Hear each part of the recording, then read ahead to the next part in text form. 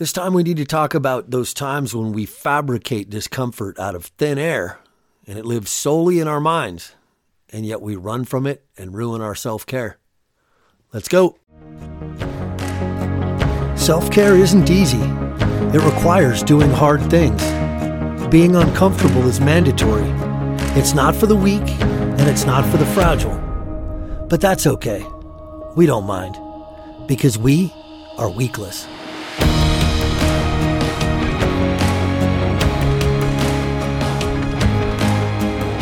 Hey everybody, welcome back to A Moment of Weakless. This is episode 9. I can't believe it. Seems like I just started this podcast yesterday and it's already been 9 weeks. But this week we are going to dive into kind of a specific subject, and this is actually going to be a two-parter. We're going to need to cover the second half of this next week. But we need to get specific and talk about those thought types that create discomfort that we then run away from, and we have manufactured them ourselves. They don't really exist until we say they exist. But it's interesting because each one of these that we're going to talk about 5 of them, but just 2 today. Each one of them is going to be totally familiar to everybody and something that we all talk about. And you've probably never stopped and thought about the fact that these are only things that we make up, that we manufacture, that they don't exist until we agree that they do, and they're completely subjective. And the first one among those is overwhelm. Overwhelm is something that pretty much everybody experiences. And please note that we're not talking about physical overwhelm. We can overwhelm anybody physically. Obviously, we can just start stacking weights on you and make you walk around with them. And eventually we will put enough weight on you that you will collapse. You will break. We're not talking about physical overwhelm.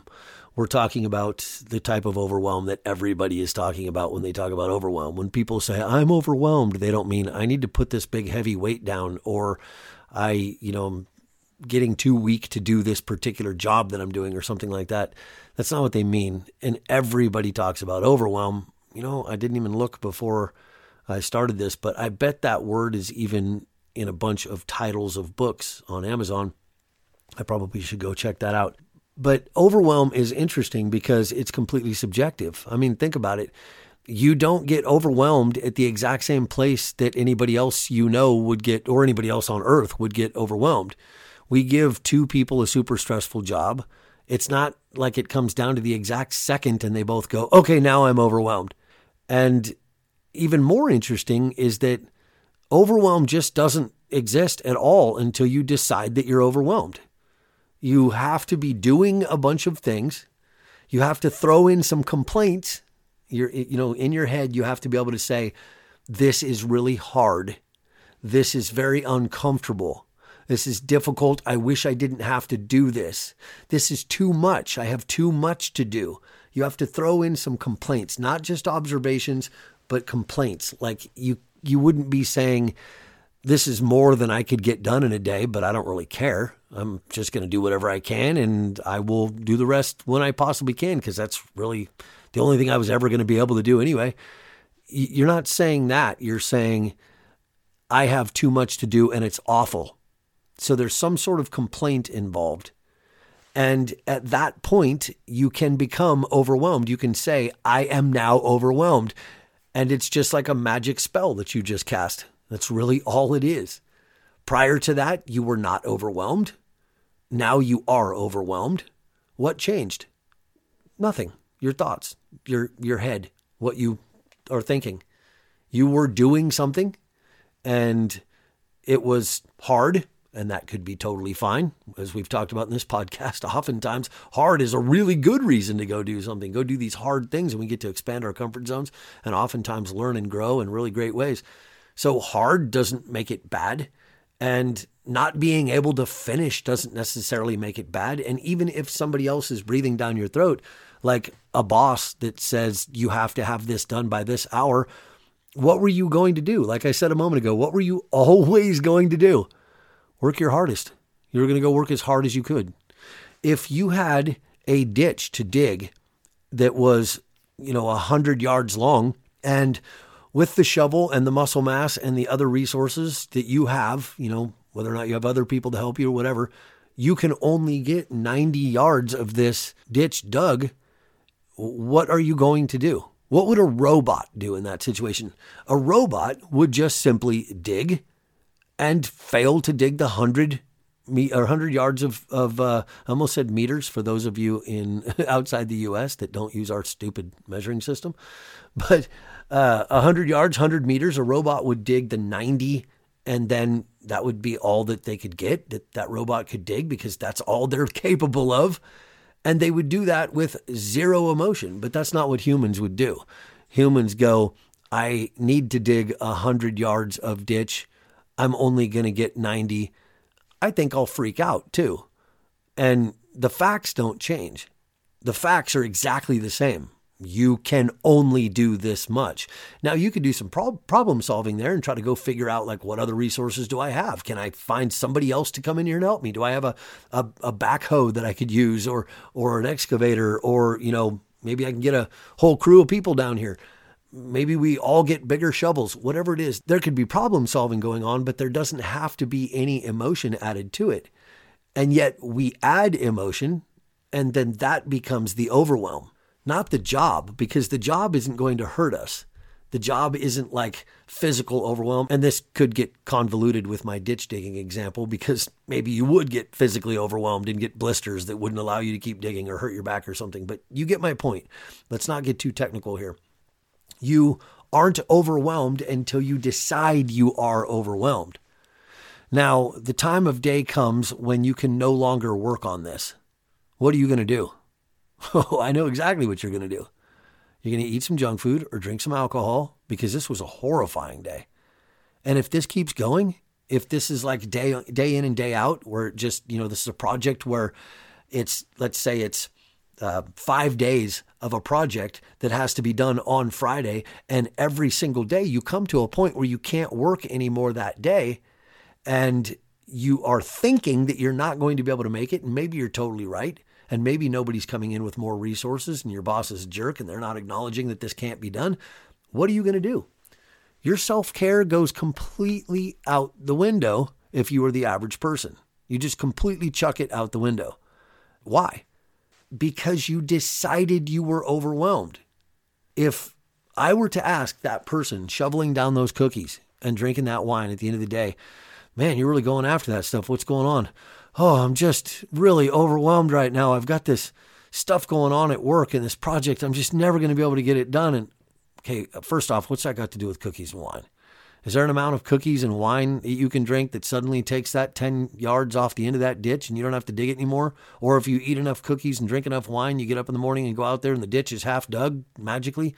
No, that's complete nonsense. But instantly that person would be talking about the thing that they have to do. And that thing didn't make them feel anything.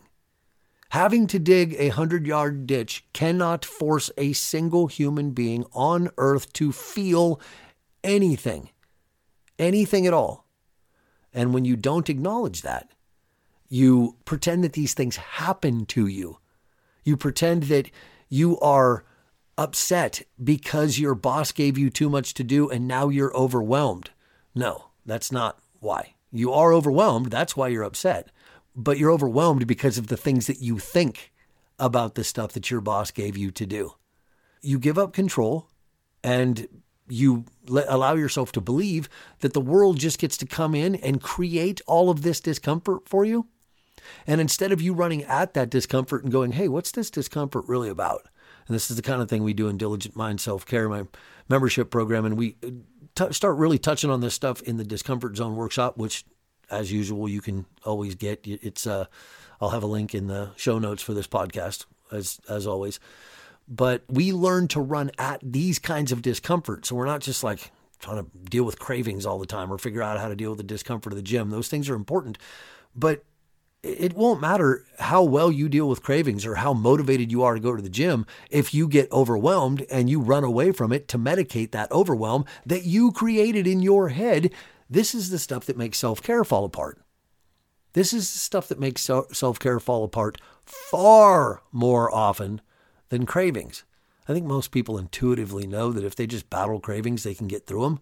I think they know that people who just don't eat sugar and haven't for years aren't just running around having cravings all the time. That's probably something that is just in people's understanding, but that's not what ends up making people fall off the rails. What makes people fall apart is their inability to control thoughts like this that then create emotional eating, or those times when you say, I'll get back on track later, whatever it might be. And we have to understand that we make these things. We create these thoughts 100%. They are manufactured by us in our heads. And then if somebody asks us about them, we try to point to things in our world. I'm stressed out because of this job. I'm overwhelmed because of this job I've got to do, whatever it is.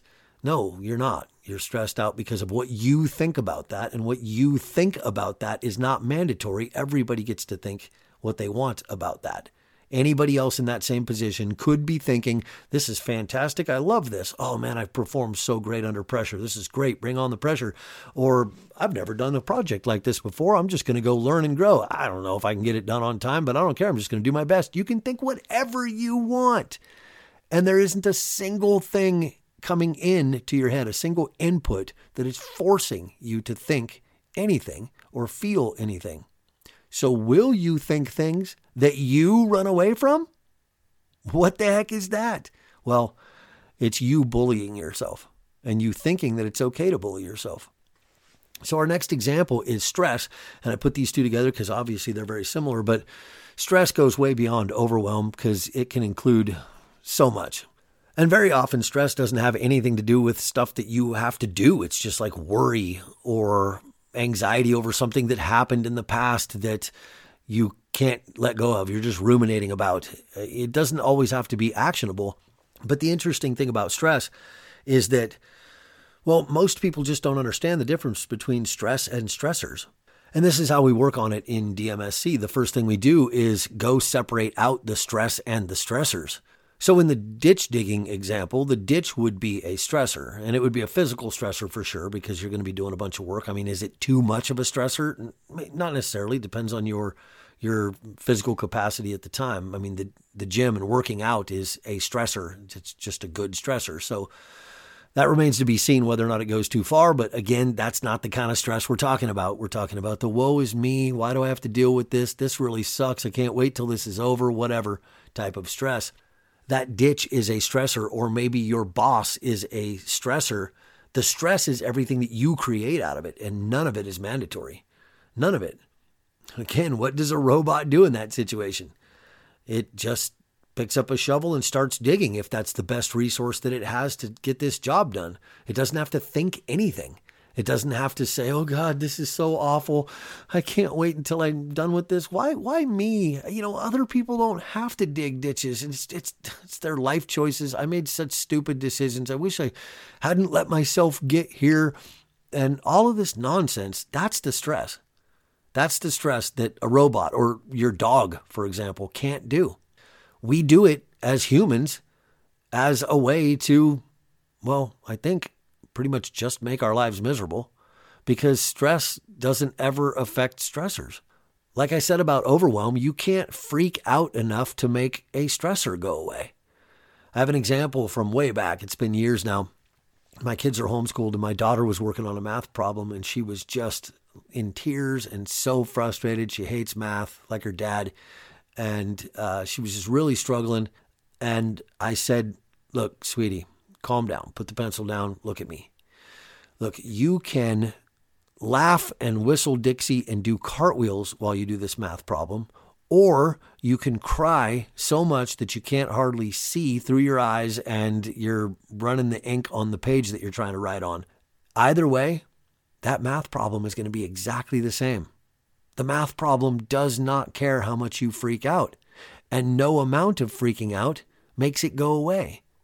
So the only thing that all of this stress, all of this emotion is doing is hurting you and robbing you of happiness in this moment. It's doing nothing else. And here's the deal I started to explain when we were talking about overwhelm. If I asked you, why are you stressed out? You would tell me what you're stressed out about. Now, this is really important. Maybe one of the most important parts of this whole podcast, maybe the most important point I wanted to make today. If I ask you, why are you stressed out? You would probably say, I got this ditch to dig and I don't think I'm going to be able to get it done in time. And no, you misunderstood me. Now you're telling me what you're stressed out about, and I'm asking you, why are you stressed out? And you might say, well, that's the same thing. No, it absolutely is not. Because here's what happened. You realize that you have this big ditch to dig. You realize the resources that you have. You realize that those resources might be a little bit short. You realize that this was going to be hard and it was going to be uncomfortable. And then you turn those things into complaints instead of just realizations. And then you went, I know what I'll do. Let me run over to my toolbox and get some stress out. Okay, now I have my stress. I'm stressing out. I'm asking you why you did that. A stressor landed in your lap. You went and got stress out and said, let's use stress now. I choose stress. Why? Why did you do that? What is that for? And when you examine that, you'll say, well, it's definitely not for solving my problem. No amount of stress is going to make that ditch go away. It is clearly only for hurting me. And stress doesn't exist outside my own head.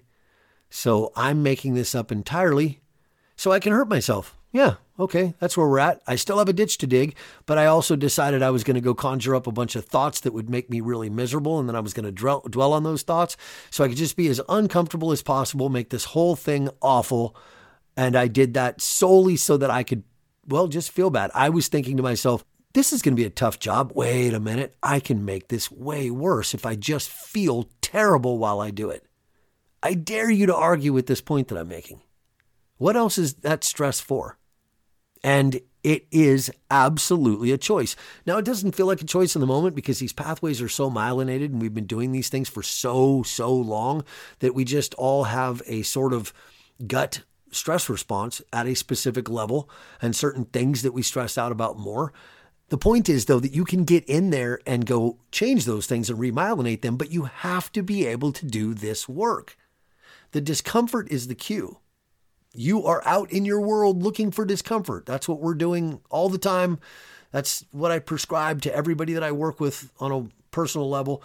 You're out there looking for discomfort because it's the herald of opportunity. And it oftentimes will tell you about thought patterns like this that are destroying your self-care practice. But overall, they're just making you really miserable and unhappy. And you could be tearing those thoughts down. You could be digging in. You could be asking questions like we did today and learning to set those things aside. Now, the first time you do this, that stress or overwhelm is going to come back within 5 minutes and you're going to do it again. You're going to ask questions and go, what are we doing? What is this for? What's this? What am I doing this overwhelm thing for? I made it up. What am I doing this stress thing for? Yes, I have a stressor, but the stress is all me. What am I doing? And you start setting those things aside and your happiness dramatically improves pretty much on the spot. But your self-care definitely improves over time as well. So this stuff is absolutely worth thinking. And anybody that thinks that self-care is mostly physical is out of their mind. If you have been trying to figure out how to take better care of yourself by running around and choosing different plans, like this is the way I'm going to eat and this is the way I'm going to exercise, great, but you're scratching the surface. You're just scratching the surface.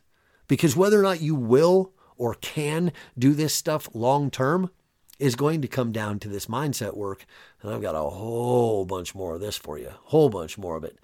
But if you want to be able to run at discomfort and be weakless, you're going to have to run at this kind of discomfort too. You're going to have to go, stress is uncomfortable. Okay, let's dig in. Let's run right at that. Let's not sit here and freak out and wallow in it or medicate it with some junk food. Let's run right at that stress and go learn how to not be this stressed out tomorrow. Let's go do some real work that'll actually improve my life because I'm weakless and I can handle difficult things. I can handle being uncomfortable for a while. I am uncomfortable right now. There's the herald of opportunity. Let's get to work. This stuff is super powerful if you take it seriously. I'd love for you to spend some real time thinking about this. We're going to do part 2 next week. I'll see you then.